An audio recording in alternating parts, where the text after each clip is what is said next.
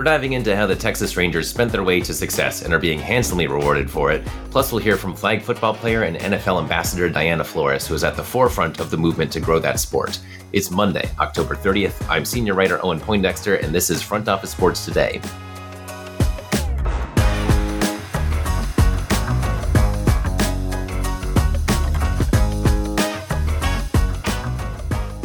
The Rangers have spent their way to the World Series ahead of schedule. Joining me now to discuss is Front Office Sports newsletter co-author Eric Fisher. Welcome, Eric. Hello. Great to have you. So you've been, you spoke to Rangers Executive Vice President of Business Operations, Rob Matwick, about what this franchise has been doing, how they got to this point. What did you learn? Well, really what I learned and what we've seen as well is that they really kind of broke the mold that we, over the last 10, 15 years, there's been a pretty clear model of having a elongated, analytics-driven path to rebuilding, and whether it be the Houston Astros, the Chicago Cubs, now what the Baltimore Orioles are trying to do, other teams, that there's been sort of this pathway that you sort of build through the draft, get a homegrown base of talent, and do this in a very sort of steady, methodical fashion. And there was the start of that with the Rangers, that they do have a lot of homegrown talent. But then they really supplemented that with a big influx of free agent talent. And you look at the literally hundreds of millions of dollars that they've committed in Corey Seager, Marcus Semien, Jacob deGrom, obviously now hurt. But what they did at the trade deadline this year to bring in Max Scherzer and Jordan Montgomery, that this is a team that historically has had a lot of bad luck and sort of underspent their market relative to the size of Dallas-Fort Worth as a media market. This is a team that sort of put the big boy pants on and really is now behaving like a big market franchise and spending like a big market franchise. Yeah, and it's interesting that that's become the alternative model because, the Cubs, won a World Series, just slowly building up their young talent. Astros did the same thing. Yeah, all the teams you mentioned. The Royals are sort of another team that's been trying to do this, but not getting there. And then there are teams like the Mets and Padres and the Rangers who are saying, sure, we've got some young talent, but we don't want to wait 3-4 years before we're even competitive, which is the cycle that you have to live through if you're doing the slow buildup. And then it doesn't always work. The Royals, for example, the Tigers, could be sort of good next year, but it's taken a while to get even to that that's point. Another one that many years in development. Yeah, and great, because it doesn't always work. You have to hit on a lot of prospects. Things really have to go right. It has to go right regardless. I mean, the Rangers signed Semien and Seager the year before. It didn't, it took a year to kind of for the cake to bake, but now it's baked. Now they're in the World Series. Yeah, 94 losses with the first year of them in Texas. Yeah, right. And so, they're showing that spending works too. It doesn't work every single time, but you can accelerate the rebuild or the growth to, the ascension. You can get there faster if you pour some gasoline in the tank. No doubt. And some important factors really timed up well and lined up well for the Rangers, that they opened up their new stadium, Globe Life Field, in 2020. And that first year was very difficult because of the pandemic and not having any fans during the regular season. But they had the new stadium and after that, the revenues that come with it. But we're also into this lucrative new era for Major League Baseball as well, that there was a whole lot of new national level money coming in through a bunch of new sponsorships, new media rights contracts, the sale of the BAMTech unit to Disney, lots of additional money coming in at the national level as well. And so, good for Rangers fans. The club made made the assessment that, hey, we've got new local money coming in, new national money coming in. Let's pour it into the team and get going now in the manner you described. Right. And it wasn't just like a one-off thing where, they had that massive offseason two years ago where they signed Semien and Seager, but then they kept going. Even after a losing season, they say, okay, we lost that year. All right, add deGrom, add Eovaldi, trade for Montgomery and Scherzer, John Gray's in there too. Yeah, there's even, you can keep going. But yeah, they doubled down on the strategy. They're being rewarded for it too. I saw their attendance is up 20% this year, which, winning will do that sometimes. And they're looking at another big bump. So they went from just a little over 2 million to 2.5, and now next year looking at 2.8, 2.9. $3 million is going to be a little tough. That's sort of a stretch goal, but it's only a 40,000 seat stadium. So if they literally sell out every game, they're capped at a little over 3.2. But you could certainly see 2.9 getting into the mix, particularly if they get off to a good start. But there's another important factor in the mix here that, in addition to having at least a pennant-winning team and potentially a title-winning team, is the Rangers will be the host club for next year's All-Star Game, which is also a big sales lure for many teams when they host the All-Star Game. That All-Star Game tickets come with a full season package and those kind of offers. So they've got that at their disposal as well. So the really good team, brand new stadium, and an All-Star Game coming. You put those things together, and a lot of things are looking up for the Rangers. Yeah, absolutely. Anything else worth highlighting from your conversation with Rob Matwick? Yeah, it's also important to recognize that they've got an interesting thing going on with the Cowboys, that part of what has made life difficult historically for the Rangers operating in that market is that, they're talking about the Dallas Cowboys, one of the most popular teams literally in the entire world. And they're sort of the 800-pound gorilla in that market. But they've really got the Rangers and the Cowboys actually really have a very good operating relationship. They share parking, share best practices when it's appropriate. And there's a real sort of cooperative spirit going on there. And in fact, they're working together on trying to get the World Cup final there. And there's a plan at play to actually have the game at AT&T Stadium, but some other events at the Rangers' current stadium and the old stadium across the street. And so there's a vibe there between those two teams that doesn't necessarily exist in a lot of other markets. You see it in Philadelphia among most of the teams there, handful of other markets, but there's something really unique in the way that the Rangers and the Cowboys work together. Eric Fisher, thanks so much for joining us. Always a pleasure. Another way that Texas is standing out this postseason is through the menu available at Globe Life Field during the World Series. If you have some cash to spare after paying for your ticket, which for Game 1 ranged from around $450 for standing room spots up to around $11,500 from behind the plate, you can spend $250 on a set of 3 2-foot sandwiches.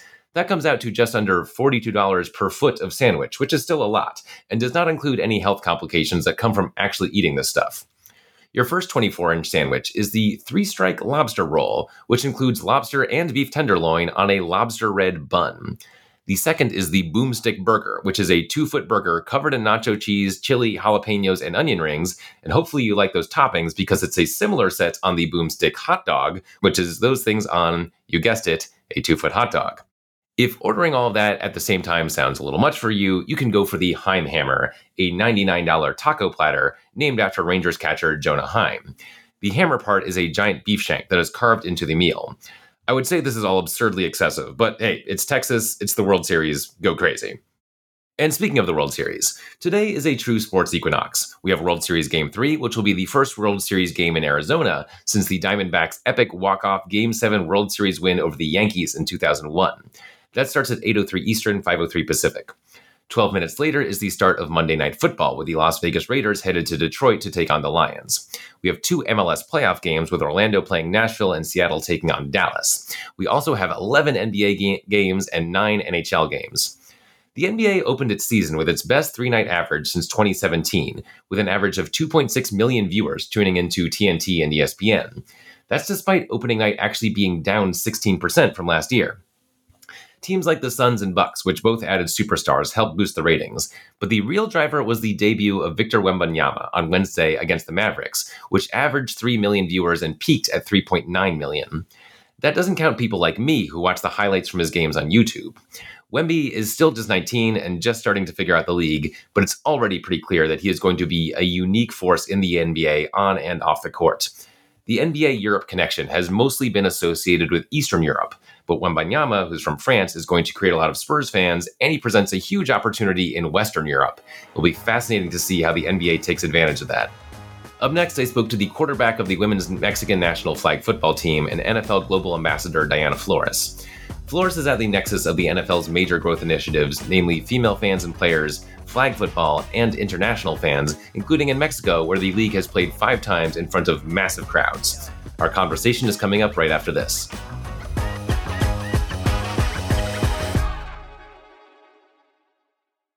Very excited to be joined now by Diana Flores, quarterback for the Mexican national flag football team and global ambassador for the NFL. Welcome, Diana. Hi, I'm very excited to be here. Yeah, great, so great to have you. So, first, just what got you into flag football? Oh, I started at the age of 8 years old in Mexico City, and pretty much I started because of my dad. My dad used to play tackle football while in high school and college a little bit, so he was the one that brought me into this football world. hmm And how big is the flag football world in Mexico? Well, right now, not only in Mexico but around the world, flag football is considered one of the fastest growing sports by the IOC. We have around 20 million people playing this sport in more than 100 countries. Just in Mexico, for the past 2 years, we have increased 100,000 new players, which is crazy. So it's super exciting to see how big the sport is getting and the new opportunities for the next generations. Yeah, and so is it mostly on the youth level where it's, people getting in young? Yes, actually, flag football is a very dynamic sport, which means that it is inclusive. It is fun to play, fun to watch. Which allows different kind of players to practice the sport. We have players since 5, 6 years old playing the sport in co-ed teams, even to adults from 30 and up. So it is just super exciting to see how versatile the sport is and all the, as I said, all the opportunities that it gives people to have fun on the field. Yeah, definitely. We've certainly been noticing that the NFL has been pushing flag football pretty hard. The Pro Bowl is now flag football. They worked hard to get it into the Olympics. Why do you think the NFL is doing that? Well, first, it is super exciting, as you said, that the NFL is pushing forward the sport and making it grow worldwide. One of the first reasons I could say it is, as I said, an opportunity for the next generations to find themselves on the field and just allow themselves to have fun in a safe, in a creative, in a very exciting way. So that's one of the main reasons. And the other, it is the perfect way to engage more audience and more people and more fans of football. As I said, flag football is easy to play, is easy to watch, is easy to understand, and it is like the first step to get into this football world and get to understand like the full game and everything. So I can say that flag football and football are very close to each other. They have this special connection between them, and to me, it is just the best way and best opportunity that our future athletes have to develop themselves. Oh yeah, I was going to ask you how similar flag football and tackle football are. So it sounds like they're close enough that there's a lot of crossover, and if you play one, you feel a connection to the other. Yes, so if I had to describe flag football, I could say it is like it has the best of football, but in a more condensed style. So, flag football is faster. It is played on a 5-on-5 in a 50 yards field, which means that it is a smaller field and it is about speed, agility. So, it allows player to be more creative on the field and develop different kind of skills. It is a non-contact sport, which pushes athletes to have a more control on themselves and be to develop different athletic skills, I could say. So the rules are pretty much similar. We don't have kicking in flag football. It is only like plays and throwing and runs. um, Touchdowns, they are 6 points each. We have one or two conversion points, and yeah, pretty much similar as football. People don't necessarily think of football as a space where women have any real on-field community to go to. What's the flag football scene like with that? Well, first, for me, it is amazing to see how big the sport is getting right now and the platform that we have right now, because women, we have been in this football world for a very, very long time. So the fact that we are now being noticed and we are having recognition and just these platforms to develop at the highest levels, it is amazing. I can tell you that actually women are the ones that have been pushing flag football forward for flag football to be what it is right now. Either women in the United States, in Mexico, or in other parts of the world, we have embraced this sport as ours, since this is the best way we have, and the I don't know, like the best way we have to connect with the sport we love. So for me, women have always been and are the ones that are pushing this sport forward. And I cannot wait to see where the future generations are gonna get. Yeah, absolutely. And would you say it's mostly a North American phenomenon right now, or do you see it, growing in South America and Europe and other spots? It is everywhere. So it is in North America, of course. The sport has been getting sanctioned in different sports. I think right now in the United States are nine states who have flag football as a sanctioned sport. In Mexico, we have a lot of colleges that right now are giving scholarships to girls in order for them to be able to keep developing as athletes on the field, but also as professionals. So opening new opportunities. In South America, countries as Panama, Colombia, Brazil, the sport is growing so fast in there, but also in other parts of the world as Italy, Germany, Spain, even Thailand, Egypt, Morocco. So it is getting everywhere. This movement is real, and flag football is here to stay. Hmm. Yeah, and speaking of that global growth, what's your reaction to flag football getting added to the 2028 Olympics? I cannot be more happy and excited for that. I mean, flag football being an Olympic sport, it's a dream come true. To me, as an athlete, of course, playing this sport for the past 19 years, but also for all the flag football community worldwide, that's the ultimate goal, I can say, for every athlete to represent your country at the highest stage. So it's just a dream come true, and I am so grateful for everybody that made this possible through flag football players around the world, the NFL, IFAF, the IOC that trusted in this sport and the future. And I'm also excited for what this means for the sport. It means more opportunities. It means to allow the next generations to dream bigger than ever. Hmm.